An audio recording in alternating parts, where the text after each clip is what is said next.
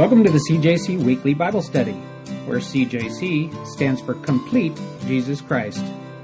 If your perspective of Jesus is based only on teachings from the New Testament, then your understanding is incomplete. Regarding what we often call the Old Testament, Jesus himself said, "These are the very scriptures that testify about me." So won't you join us today in our study where we esteem the newer and the older testaments alike. I'm your host, Jeff Smith, and currently we're working our way verse by verse through the first book of the Bible, Genesis.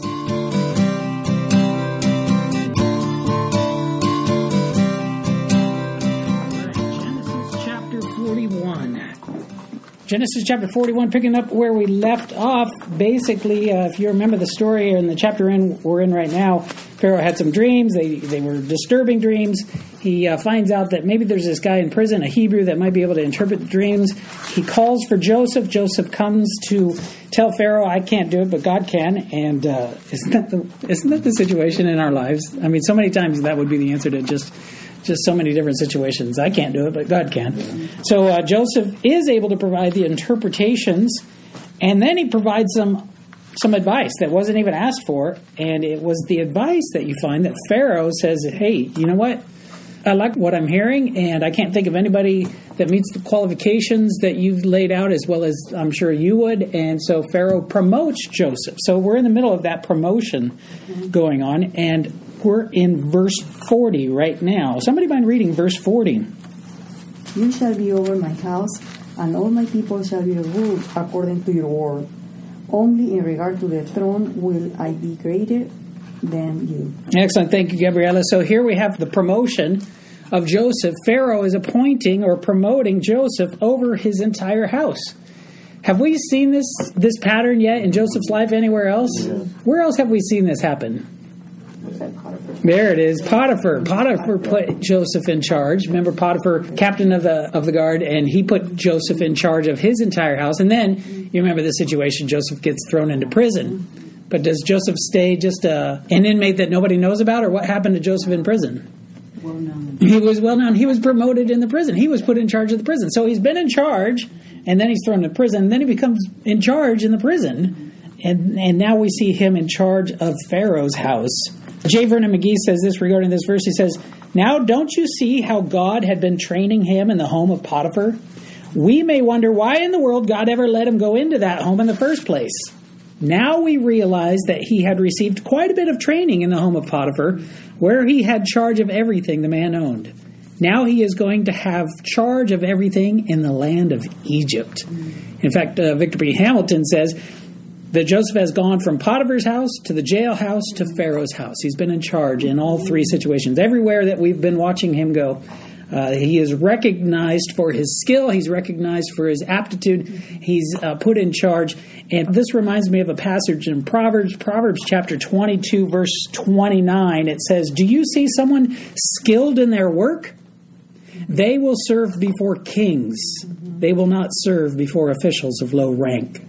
Do you see someone skilled in their work? What would this say to us? I'd say, I'd suggest to you seed of application, the first one that you have there. Continue to improve your skills. All right. Obviously, though, that proverb is talking about vocational skills, and I'm not going to exclude that, but I'm just not going to limit it to vocational skills only. So continue to improve your skills. Absolutely. Vocationally, if you can get better at the job that you do, by all means, go for it. But I think the Bible would also support that we should continue to improve our parental skills. Continue to improve our spiritual skills, whatever it is that we are set to do, perhaps in looking at ways in doing it better. If we can find ways to do it better and bring glory to God, by all means, I think we should. So continue to improve your skills. Verse 41, dropping down to verse 41. Somebody mind reading that one? Pharaoh said to Joseph, "See, I have set you over all the land of Egypt." All the land of Egypt. Did you notice in verse 40, it didn't say anything about all the land. In verse 40, what was the sphere that it was limited to in verse 40? It was over the house of Pharaoh, as if that's not impressive enough. And here in this verse, it's expanded. The sphere of influence and the sphere of that he's going to be in charge of, it's now all the land of Egypt, not just the palace anymore. I'm reminded of James chapter 4, verse 10. It says, "Humble yourselves in the sight of the Lord, and he will lift you up." In fact, that's the next seed of application that you're filling in there. Humble yourselves in the sight of the Lord, and he will lift you up. And perhaps some people would be thinking, well, that's easy. All I need to do is just humble myself, and bam, instantly God's going to wave a magic wand, and he's going to raise me up. I think Peter helps us to figure out that it's a little bit more than that. 1 Peter 5:6-7 says this, humble yourselves, therefore. So it starts the same way as James. Humble yourselves, therefore, under God's mighty hand. That's kind of an interesting phrase. Under God's mighty hand, that he may lift you up in due time. So now we've got a qualification. It's in due time. It's not your timing. It's God's timing. And verse 7, 1 Peter chapter 5, verse 7, the very next verse says, cast all your anxiety on him because he cares for you. Wow, that's weird that God, the humbling, the lifting up, is in conjunction with anxiety. We've seen that here in Joseph's life. Where is it in Joseph's life where he's under God's mighty hand and where there might have been anxiety? It's in prison. In prison. When you're going through your tribulation, just as Joseph was going through his, when you're going through your tribulation, all right, that's when you need to be humble. Not shaking your fist at God. God, why are you letting this happen to me? I thought I was one of your favorites. I thought I was going to get all the blessings. And, well, maybe it's not due time yet. Maybe we haven't matured yet to the point where he's saying, this is the due time. This is the right time. I'm going to lift you up. Maybe we haven't humbled ourselves. Mm-hmm. So in our hard times, we need to humble ourselves just as in the grand times as well. Verse 42. Somebody mind reading verse 42? Pharaoh took his signet ring off his hand and put it on Joseph's hand, and he clothed him in garments of fine linen and put a gold chain around his neck. Excellent. Thank you, Gabriella. So here the Pharaoh is bestowing upon Joseph three things that show as an outward indication of the authority that he's vesting in Joseph. One of the things is the signet ring. This ring back in these days was probably a scarab ring. I've got a sample of one of these right here. So it's a ring that has as a prominent thing that you would be looking at on the ring is like a scarab. It's carved out of stone. And that they would be fired with colorings that would result in a greenish or a bluish, often greenish or bluish, scarab-looking thing. And then what would happen is you can see it's kind of fixated in such a way that you could rotate the scarab. So on the back, this is going to be a different ring now. On the back, you would have Egyptian hieroglyphics that would serve as the authority of Pharaoh, if not Pharaoh's name himself.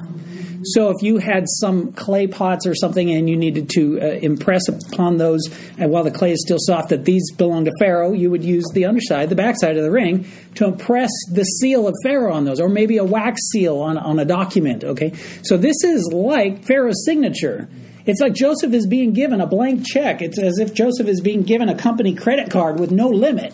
Pharaoh's saying, whatever you need, whatever resources you need, I'm giving you all my authority. He gives the ring, and that's what that serves to do. He's also giving him fine garments or garments made out of fine linen.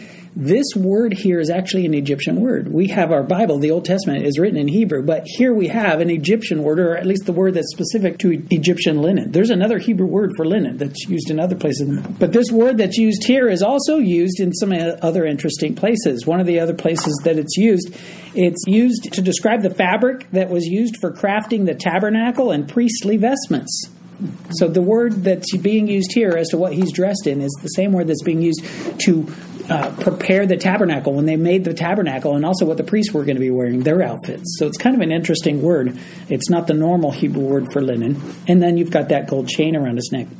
So basically, Pharaoh is saying, I'm giving you all the power to ask for anything you want, and it'll be done. I'm giving you all of that kind of authority. And with that change of garments, it's kind of interesting. Have you ever talked with somebody who pays a lot of attention to people's clothes? Maybe you're just out to lunch and you're sitting there and you're minding your own business. You don't even see what's going on. And somebody said, did you see the dress that lady is wearing? Or did you see the shoes? No, I didn't. I don't notice those kinds of things, but some people do. So if you're paying attention to clothing changes, this is his fifth and final change of clothing, in case you're wondering. So I'm just throwing that out there because quite a few of the commentaries actually made mention of this being significant. Somehow they didn't know what the significant was, but they found it interesting enough to mention this is his fifth change of clothes that you've got right here. Regarding the blank check or the ring, the signet ring that has all that authority and all the unlimited resources backing it, it's as if Pharaoh is saying, you can ask for anything. You can ask for anything and you'll get it. I think it's interesting that Jesus himself has this outstanding statement. John 14:14 says this, words of Jesus, "You may ask me for anything in my name, and I will do it." Isn't that crazy? You may ask me for anything, and I will do it. Your seat of application that you're filling in there is faithful followers of God can ask him for anything in his name, and he will do it. I want to say, though, that's another one of those passages that oftentimes is misunderstood because people don't think there are any qualifiers. They think, I just need to ask, and bam, it's going to be done for me. Again, like God has a magic wand, and he's going to wave it over in your direction, and just because you asked, you get it. If somebody says, God, I want to win the lottery, does that obligate God then to make it so that you win the lottery? No, I don't think that's what Jesus is teaching. In 1 John chapter 3, verses 21 through 23, it says this, "Dear friends, in our hearts, if our hearts do not condemn us, we have confidence before God and receive from him anything we ask." Teaches the same thing so far, right? But then the next word in our English translations, "because we keep his commands and do what pleases him. And this is his command, to believe in the name of his Son, Jesus Christ, and to love one another as he commanded us." So it's not that it's without parameters. We can't just say, "Oh, dear God, I want to pay my bills this week, so make me win the lottery," as if we're now obligating God to give us, the winnings of a lottery. No, that's not how it works. Verse 43. Somebody mind reading verse 43? "And he had him ride in a second chariot which he had, and then cried out before him, bow the knee. So he set him over all the land of Egypt." Excellent. Thank you, Mike. The phrase that's translated bow the knee right there, other translations might have make way or bow down, kneel down, or even attention. I should point out, though, that as the New King James Study Bible says, that the Egyptian people bowed as a sign of respect and homage, not to worship Joseph. Joseph would not accept somebody's worship. All right, that's not what it is. It's like if you're in the military and a general walks in the room, you're going to salute. You're not worshiping the person, you're showing respect. All right, so that's what's going on here by bowing to Joseph as he tears through the streets on a chariot or something like that. So what would I say to this? I'd say, notice this. Joseph serves his earthly masters faithfully. Whether it's Potiphar, or whether it's the warden in the jail, or now Pharaoh, we're going to see that he serves them faithfully. He doesn't discriminate in the sense that I guess nowadays it might be more common to see something like this. But back then, it didn't matter to Joseph. It didn't matter. Daniel was another example of this as well. It didn't matter that you came from a different culture or that you were a different race. Daniel and Joseph both served faithfully, even though the people were different from them, even though they had different worldviews. Even though, let's use our modern language, the guy's not a Christian, so therefore I'm not obligated to serve him wholeheartedly. No, the Bible teaches otherwise. The Bible would say you need to serve faithfully, whether or not that person has the same worldview you have. All right? And they certainly weren't looking for opportunities to overthrow the government. Right? I mean, Joseph is not under Pharaoh going, if I can just find a way to make this all work out, and overtake the government, and maybe I'll be in charge. No, he's not scheming. He doesn't have ulterior motives. Daniel, same situation. He was second in command in a lot of different for a lot of different dudes, and he wasn't ever looking for ways to overthrow the government. It seems like nowadays, though, you hear about something like that, and it's not surprising. But for Joseph and for Daniel, no, they're examples of being faithful servants. Colossians chapter 3, verses 22 through 24, Paul says this, "Slaves, obey your earthly masters in everything. And do it not only when their eye is on you and to curry their favor, but with sincerity of heart and reverence for the Lord." That's your seat of application right there. Serve your earthly masters with sincerity of heart and reverence for the Lord. And then Paul goes on to say, whatever you do, work at it with all your heart as working for the Lord, not for human masters. Since you know that you will receive an inheritance from the Lord as a reward, it is the Lord Christ you are serving. Joseph served as an example, recognizing that he's serving God. By being faithful in the way he's serving his master, he is showing or demonstrating that he's serving God. Daniel, same situation. He recognized that he's serving God when he's serving his earthly masters, and we need to recognize the same as well.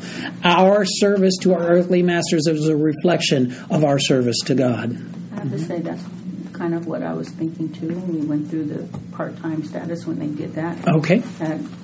I don't know, just thumb or nose that it's like, God, you knew before this was even going to happen that we would end up this way, and so they didn't give us our professionalism, and so they can't take it away. And so just go and do your job and do it well. And, and I think that paid off. I think you're right. God honored that. Excellent. Good observation. Verse 44. Somebody mind reading verse 44?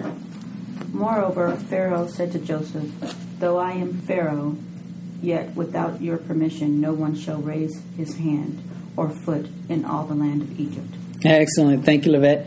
No one shall raise his hand or foot in all the land of Egypt. What is this like? Well, I want you to imagine for a second a drill instructor. All right? A drill instructor greeting his new recruits, and maybe one of the things he might end up saying to them is something like, you maggots, you better not pick your nose or stub your toes without my permission, right? It's kind of like the same kind of authority as basically it's a play on words, all right? Or it's a, there's a particular word for it. Where is it? It's a merism, all right? It's a merism, meaning that every activity is under Joseph's purview. Every activity is subject to Joseph's approval, all right? Verse 45, and Pharaoh called Joseph's name Zaphnath-Paaneah, and I'm not even sure I'm saying that right. In fact, I'm almost positive I'm saying it wrong. And he gave him as a wife Asenath, the daughter of Potiphera, priest of On. So Joseph went out over all the land of Egypt. So we got a bunch of names here. Verse 45, a bunch of names. Joseph's name is the first one that we run across, Zaphnath-Paaneah. And you know what's interesting is the author doesn't seem to find it important to tell us what the name means. Yeah. We don't know what the name means. There's all kinds of debates since then as to what the name might mean. So there's no consensus as to what the name means, but everybody agrees it's an Egyptian name. They have a lot of suggestions. One suggests God speaks and he lives. Another one says, no, it means the God has said he will live. Another one, the man knows things. Another one, the sustainer of life. Another one, sustenance of the land is the living. So you've got all these different suggestions as to what Joseph's Egyptian name means. But when it comes down to it, it's Egyptian. That's all we know. The author didn't think it was very important to tell us. And in fact, as we get further on from here, this is the only place it shows up. Nobody actually refers to him by that name anyway. So it doesn't seem to make much of a difference in the way that the story unfolds. And then you've got his wife, Asenath. After this chapter, she's never mentioned again. All right, so she also plays a bit role, but you'll see it's more of a role than his name does. So Asenath, her name actually does have some consensus as to what it means. It means belonging to the goddess Neith. So her name means, I belong to the goddess Neith. That's Joseph's wife. That's kind of interesting, isn't it? And she is the daughter of the priest of On. And it turns out that On is another name for Heliopolis, which is a very well-known Egyptian ancient city. And in fact, the priest family in On, they oversaw the sacrifices that were made not only in that area, but they also supervised lesser priests in the service of the sun god Re. And I'm sure you've heard of the sun god Re and the worship that had to do with Re in Egypt. So Heliopolis is another name for the place of On, also known as Sun City. It's actually on the Nile River in Lower Egypt, just about 7 miles northeast of Cairo. The ruins have been found and they're being studied and excavated. And in Jeremiah chapter 43, verse 13, it's also referred to as Beth Shemesh, or the house of the sun, because of the worship of the sun deities there. All right. Regarding giving him an Egyptian name, part of the reason for this is because Pharaoh is putting Joseph in charge of Egyptians. And so to be readily accepted by Egyptians, you should probably have an Egyptian name. All right, so he gives him an Egyptian name to help him to be more readily accepted by the Egyptians that he's going to be in charge of. Regarding his marriage to Asenath, she's the daughter of the priest of On, as I mentioned, so that creates a problem for the rabbis. Down through the centuries, they're going, wait a minute, we got one of these patriarchs, right? We got Abraham, Isaac, Jacob, Jacob's 12 sons. Here's one of the 12 sons, it's Joseph. He marries a pagan? The daughter of a pagan priest? That's awkward, especially when it's the woman who, if you're Jewish, it's because your mom was Jewish, not necessarily dad. All right, it's the woman through whom Jewishness comes. So for the rabbis, they're like, this is a little bit of a dilemma, because two of his two sons, are going to eventually be accounted as tribes. All right, Ephraim and Manasseh. So how do you get around that? Are they Jewish or are they not? So some of the rabbis speculate, but it's not biblical, that perhaps Asenath is the daughter of Dinah and Shechem. Remember that story? Mm-hmm. Shechem raped Dinah. And so the rabbis imagine that maybe she got pregnant by that, maybe she has a child, and the child ends up becoming this woman here. I think it's a stretch. I think it's really a stretch. And if it's not a stretch, if it's actually true, he's marrying his niece, so that's kind of strange too. So I just throwing that out there that the rabbis struggle with this fact that he's actually marrying this Egyptian woman to have these two sons. Verse 46, somebody mind reading that one? Can I ask a question first? Absolutely. You said that Jewishness comes through the mother? Yes. Like in our Western way of thinking, we reckon our heritage mostly from our father. Right. But in Jewish way of thinking, it's reckoned through the mother. Kind of strange, huh? Hispanic too, really, right? Yeah, I think so. With the two last name thing, that always creates confusion. Yeah. All right. So verse 46. Somebody mind reading that one? Joseph was 30 years old when he stood before Pharaoh, king of Egypt. And Joseph went out from the presence of Pharaoh and went throughout all the land of Egypt. Excellent. Thank you, Mike. So how old is he? 30. He's 30 years old. Do you remember how old he was when his brothers threw him in the pit and sold him? He was 17. So how many years is that? 13. 13. Right. 13 years since he's been sold by his brothers. Since he's been thrown into the pit, and his dad thinks he's been dead, and he's actually been in Egypt. So of that time, of those 13 years, he spent a good part of it in Potiphar's house, being in charge there. And then he spent some of that time in prison. At least 2 years in prison. You remember that we found out in verse 41, or chapter 41, verse 2, that it was 2 years before Pharaoh's servant says, oh, I remember that guy in prison. He interpreted my dreams. That was 2 years before. So it was at least 2 years that he was in prison. So he's had a rough 13 years. A rough 13 years, right? Maybe you've got some rough years. It doesn't mean God's done with you yet, though. You might have more than a rough decade, and God might not be done with you yet. He's just starting in Joseph. He's been cultivating in Joseph the person he needs, right? And then here, he's promoting Joseph to be in charge. So those were formative years, even though they were a drag. They were miserable. So 13 years. If you look at chapter 50, verse 26, it tells how old Joseph was when he died. Somebody mind reading, looking at chapter 50, verse 26. How old was Joseph when he died? He's 30 years old here. 110. 110. How many years? Ooh. 110 minus 30 is how many? 80. Good job. 80 years. So it looks like 30 years of his life, kind of rough, especially the last 13. But the next 80, he's in charge. God may start with you at a later date than you might be expecting. I have my oldest daughter. She was kidding, but it was funny that she actually said it. She says, I want to be in charge so I can fix things. And we're like, on what level do you want to be in charge? You know, I want to be in charge of this country so I can fix things. And we're like, okay, sweetie, that's pretty ambitious. That may not be what God has in mind for you. But the funny thing is, you know, you're not old enough. You're not old enough. Even if you wanted to be the president, you have to be 35. All right, so that disqualifies you right there. To be a senator, you have to be 30, which is kind of interesting. You have to be 30 years old to be a senator. Here, Joseph, he's 30 years old before God promotes him to this position of being in charge. Jesus himself wasn't until he was 30 years old that he began his public and widespread ministry. So 30 years, that's there's some formative times that you need to go through before you get to the point where God says, all right, you're in charge. Verse 47, somebody might reading that. Now in the 7 plentiful years, the ground brought forth abundantly. Excellent. Thank you, Gabriela. The ground brought forth abundantly. What does that mean? Good stuff. Yeah, good crops. Yeah. Successful. Grew some good stuff. Exactly right. Successful crops. Is this surprising or was this predicted? Was this prophesied? Yes. Yeah. Who was it that prophesied this? Who said this was going to happen? Joseph. Good. God said it, and Joseph was the one that interpreted it for Pharaoh's dreams. Exactly right. So this is not a surprise to us. This was prophesied. Joseph said God has already declared this is what's going to happen. So it's fulfilled prophecy. We're beginning to see the fulfillment of prophecy. By the way, the Bible stands apart from every other religious work in the world, and one of the reasons is because of prophecy. Fulfilled prophecy, and which is exciting because there's some unfulfilled ones. It just hasn't happened yet. All right, so we're seeing the fulfillment of prophecy going on here. I want to talk a little bit though about the ground bringing forth abundantly. I mean, how much food do you need to succeed in what Joseph has already predicted is going to happen? The prophecy was what? 7 bountiful years, right? Followed by 7 years of famine. So we need enough food in these 7 years to set aside to get us through those lean years that are coming, right? And if you remember, he actually had a number.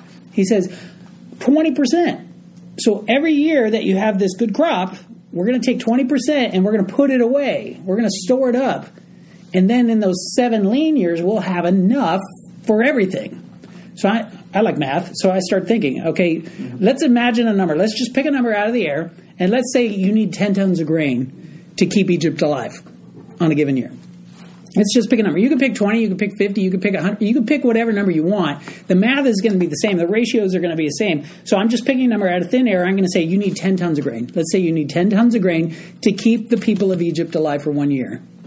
So if you have 7 great years, 7 good years, and you're setting aside, let's say you have 10 tons of grain each of those 7 years, that's 70 tons, right? Because 10 times 7 is 70. Mm-hmm. If you set aside 20% of that, you're setting aside 14 tons. 14 tons, though, if you need 10 tons to keep your population alive for 1 year, if you need 10 tons a year, 14 is only going to get you less than a year and a half, right? So there's a little problem with the math. So is this even possible? Well, actually, we got to modify our formula because these aren't normal years. These are good years. These are really good years. In fact, you'll remember the prophecy was these are going to be years that are going to surpass all kinds of other years, right? So all of a sudden you're going, okay, so maybe a normal year would be 10 tons. Mm-hmm. Maybe these are what? Maybe they're 20. Maybe they're 30. How much would you need to get the 10 tons per year to sustain your population? You would need 50 tons per year. You would need 5 times, a 5-fold increase every year for those 7 years to give you enough to sustain your population. So like I said, it doesn't matter if we use 10 tons, 50 tons, 100 tons. It doesn't matter what number we use. The ratio is the same. You need these bumper crop years to be 5 times better than a normal year.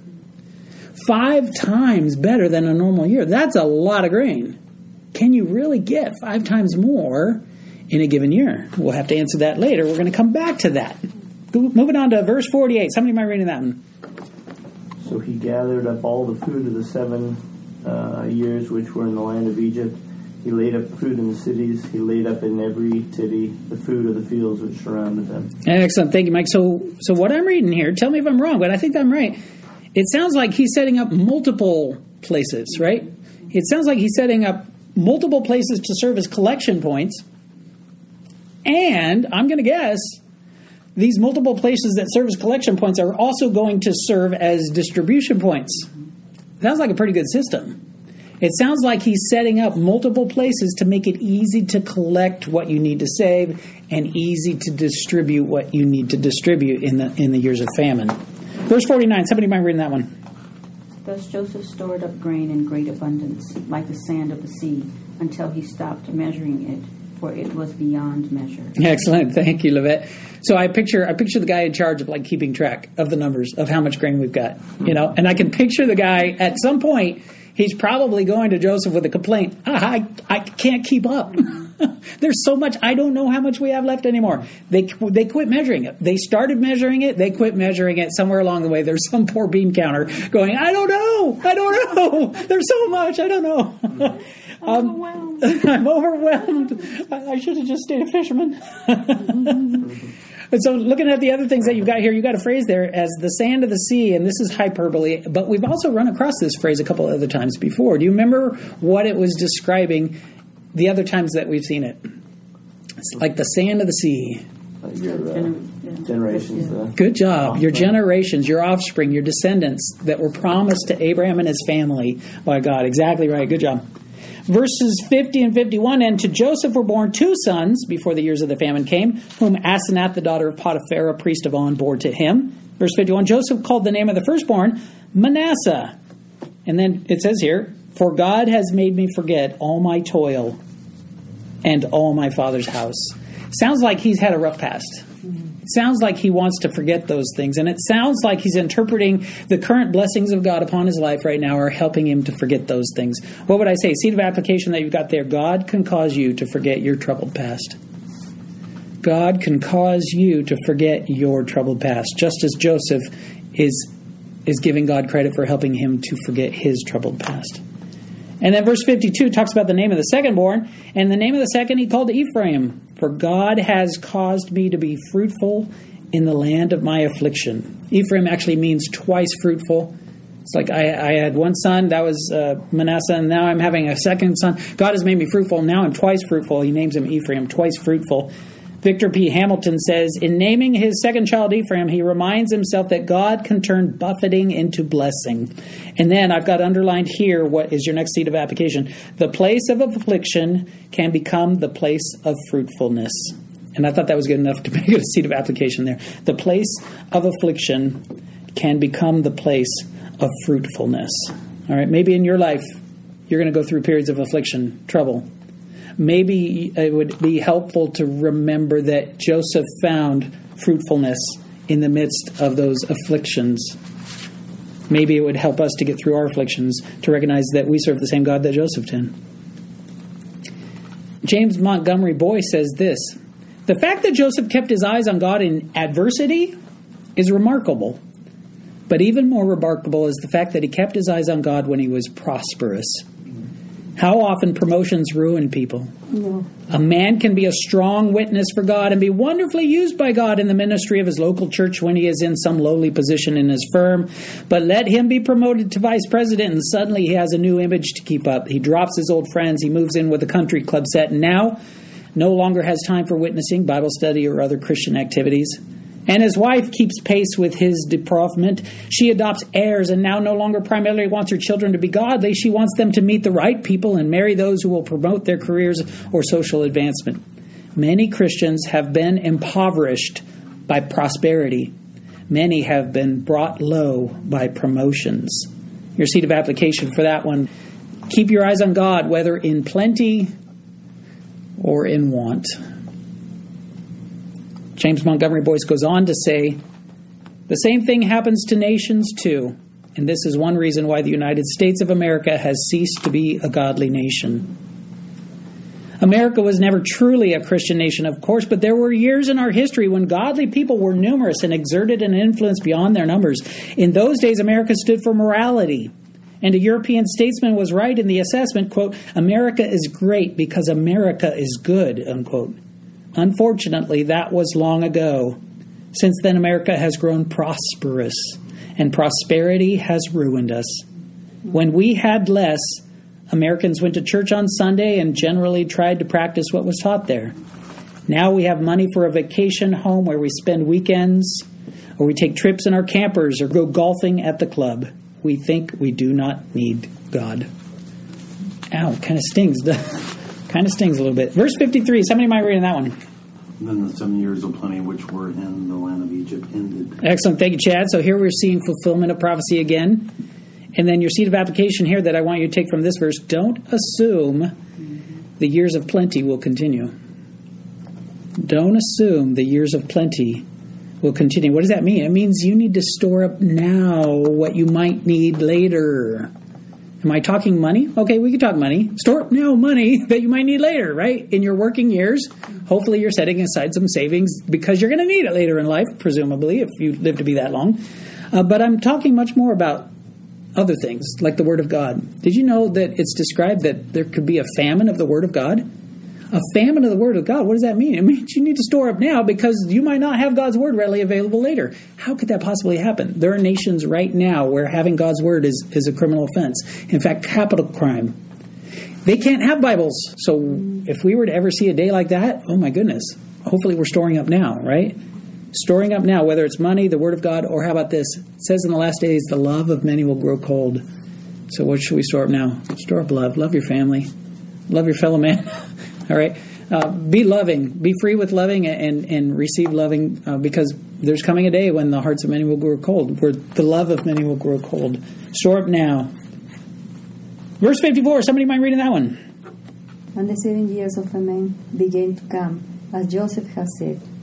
The famine was in all lands, but in all the land of Egypt there was bread. Excellent. Thank you, Gabriella. Here we see continued fulfilled prophecy. But I want you to notice something about this verse. This verse expands the famine. It's not just in Egypt. Where is it described as being here? In all the lands. It's beyond the borders of their They're one country. So remember the math we were doing? It's going to have to be bigger numbers. All right, we're going to do some more math in a bit. All right, verse 55. So when all the land of Egypt was famished, the people cried to Pharaoh for bread. Then Pharaoh said to all the Egyptians, "Go to Joseph. Whatever he says to do, do." Victor P. Hamilton says, most of the Egyptians are apparently not aware that grain distribution is now in Joseph's hand. Verse 55 tells us that the people sought out Pharaoh, not Joseph. And interestingly, Pharaoh refers to Joseph by his Hebrew name, not his Egyptian name. He says to the crowds, "Go to Joseph." He does not say, "Go to Zaphanath-Paneah." And this is another indication that Joseph's second name plays no significant role in the narrative. And then James Montgomery Boyce says, this brings me to my final point, this passage right here that we're looking at. At the end of Genesis 41, we are told how the 7 years of plenty were followed by the beginning of the 7 years of famine. We see how the people who had undoubtedly been warned by Joseph, but who, like most people everywhere, had not planned for the future and had instead consumed their abundance from the 7 good years, came to Pharaoh crying out for food. Pharaoh's reply was, "Go to Joseph and do what he tells you." I make this parallel.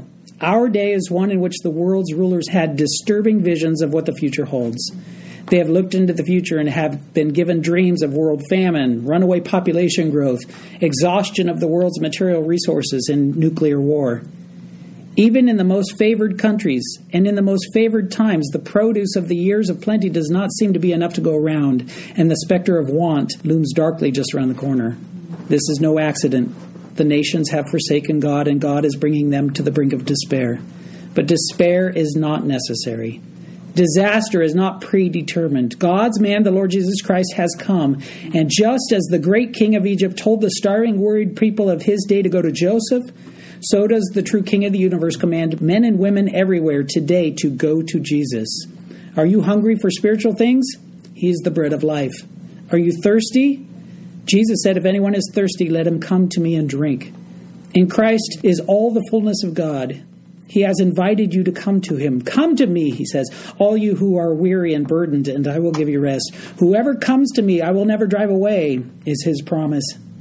The Bible tells us that all who come will receive from him without money and without cost. And so your seed of application that I have for there is come to Jesus. Come to Jesus. And then verse 56. The famine was over all the face of the earth, and Joseph opened all the storehouses and sold to the Egyptians, and the famine became severe in the land of Egypt. In verse 57, so all countries came to Joseph in Egypt to buy grain because the famine was severe in all lands. By all lands, we can assume that it's that area that's surrounding Egypt, probably Canaan, Syria, and Arabia. J. Vernon McGee says, Egypt was the breadbasket of the world. Under Joseph's management, I tell you, it seemed like 2 or 3 bread baskets. So now let's jump back into the math. So if a normal year is 10 tons, and we figured out you need 50 tons per year to give you enough to sustain the population of Egypt. But now, as we've moved past that discussion, we've found out it's not just Egypt we're keeping alive. We need to keep alive the people of the surrounding nations as well. So no longer is 5-fold increase in the food you produce going to be sufficient. You're going to need a lot more. Instead of 10 tons becoming 50 tons in your years of plenty, that's not enough now. They need more than 50. What do they need? Well, I would say you have to at least double it, I'm guessing. So 100. So if your normal year is 10 tons of food, and now you need 10 times that much, a 10-fold increase? That's crazy. Is that even possible? Turn to Genesis chapter 26, verse 12. Genesis chapter 26, verse 12. I want to know, is it possible to have a 10-fold increase in your grain? What does it say in Genesis chapter 26, 12? If somebody has it, go ahead and read it. Then Isaac sowed in that land and reaped in the same year 100-fold, and the Lord blessed him. Wait. What? How much? 100-fold. 100-fold. We need 10-fold to sustain Egypt and the surrounding nations. We need a 10-fold increase. And we look at that and we go, that's ridiculous. A 10-fold increase. Is it even possible? Here we read that God's already done it for Isaac, and it was 10 times that much. It was 100-fold. You're not talking about a God who has limitations on him. He can supply what you need and more so. He can make your cup overflow. Here's a God and we're going, oh, dear God, I need 10 times more than a normal year. And God says, I got 100 times. Will that do you? God can provide what we need and then some. When we talk about this phrase, though, 100-fold, I'm reminded of the words of Jesus. In Matthew chapter 13, verses 3 through 9, it's the parable of the sowers. And you guys are all familiar with this parable. You have the sower goes out to sow some seeds, and the seed is the word of God. And he sows some of the seeds on the path, and it's hard. And the birds of the air come, and they pick up the seeds, and they carry it away. And the seed never takes root because it never penetrates that hardness. And then you have some seeds, they're cast over here. And what do you have over here? It's like rocky soil, right? And there's a little bit of dirt in the cracks of the rock, so some of the seed kind of takes root and kind of sprouts up a little bit, but it's not going to grow very high. And then when the sun comes out, what happens? Those little tiny things, they just die off because there's no root. You can't put down roots. There's only a little bit of dirt there. So some of it's cast over here. And what's over here? Well, you've got the seed that's cast out into the area where there's thorns. Plants with thorns. And the plants with the thorns grow up, and the thorns choke out the good stuff. And then that seed that sprouted is no good anymore because the thorns choked it out. And what do you have? The last one is the seed on good ground. What is the picture there? The picture there is you've got the hard soil. That's the hard heart. The person that hears the word of God and it just, they don't care. It's in and out. The other seed over here, what's the rocky soil? They spring up, but they don't have much root. There's no foundation. They're not reading God's word. And all of a sudden, when tribulations or difficulties come, they're gone. Over here, what is the thorns? It's the difficulties of life and the worries and the cares of life. And it chokes out the seed and it wants to grow, but it's gone. It's the good soil that gives an increase. And how much does it give? 30, 60, and 100-fold. We can produce 100-fold. And what I'd have there for you, the seed of application, is banish the birds, remove the rocks, throw out the thorn bushes, and let the Spirit plow you into good soil. Filling in the blanks, banish the birds. Chase those birds away. Remove the rocks of your heart, that stone-heartedness. Remove the rocks, throw out the thorn bushes, and let the Spirit plow you into good soil. Let's pray. Heavenly Father, we praise you and thank you that we look at this situation. How are we going to feed the world? And it's impossible. But you blessed Joseph and gave him the skills and the know-how to come up with a plan, and you made it work, God, because you're able to make things increase to be more than sufficient. Your grace is more than sufficient. Your love is more than sufficient. You have all we need. Help us, Lord, to share it freely with others. And we praise you and thank you for this time and this challenge. Go with us now. In Jesus' name, amen. All right. You guys have a great week.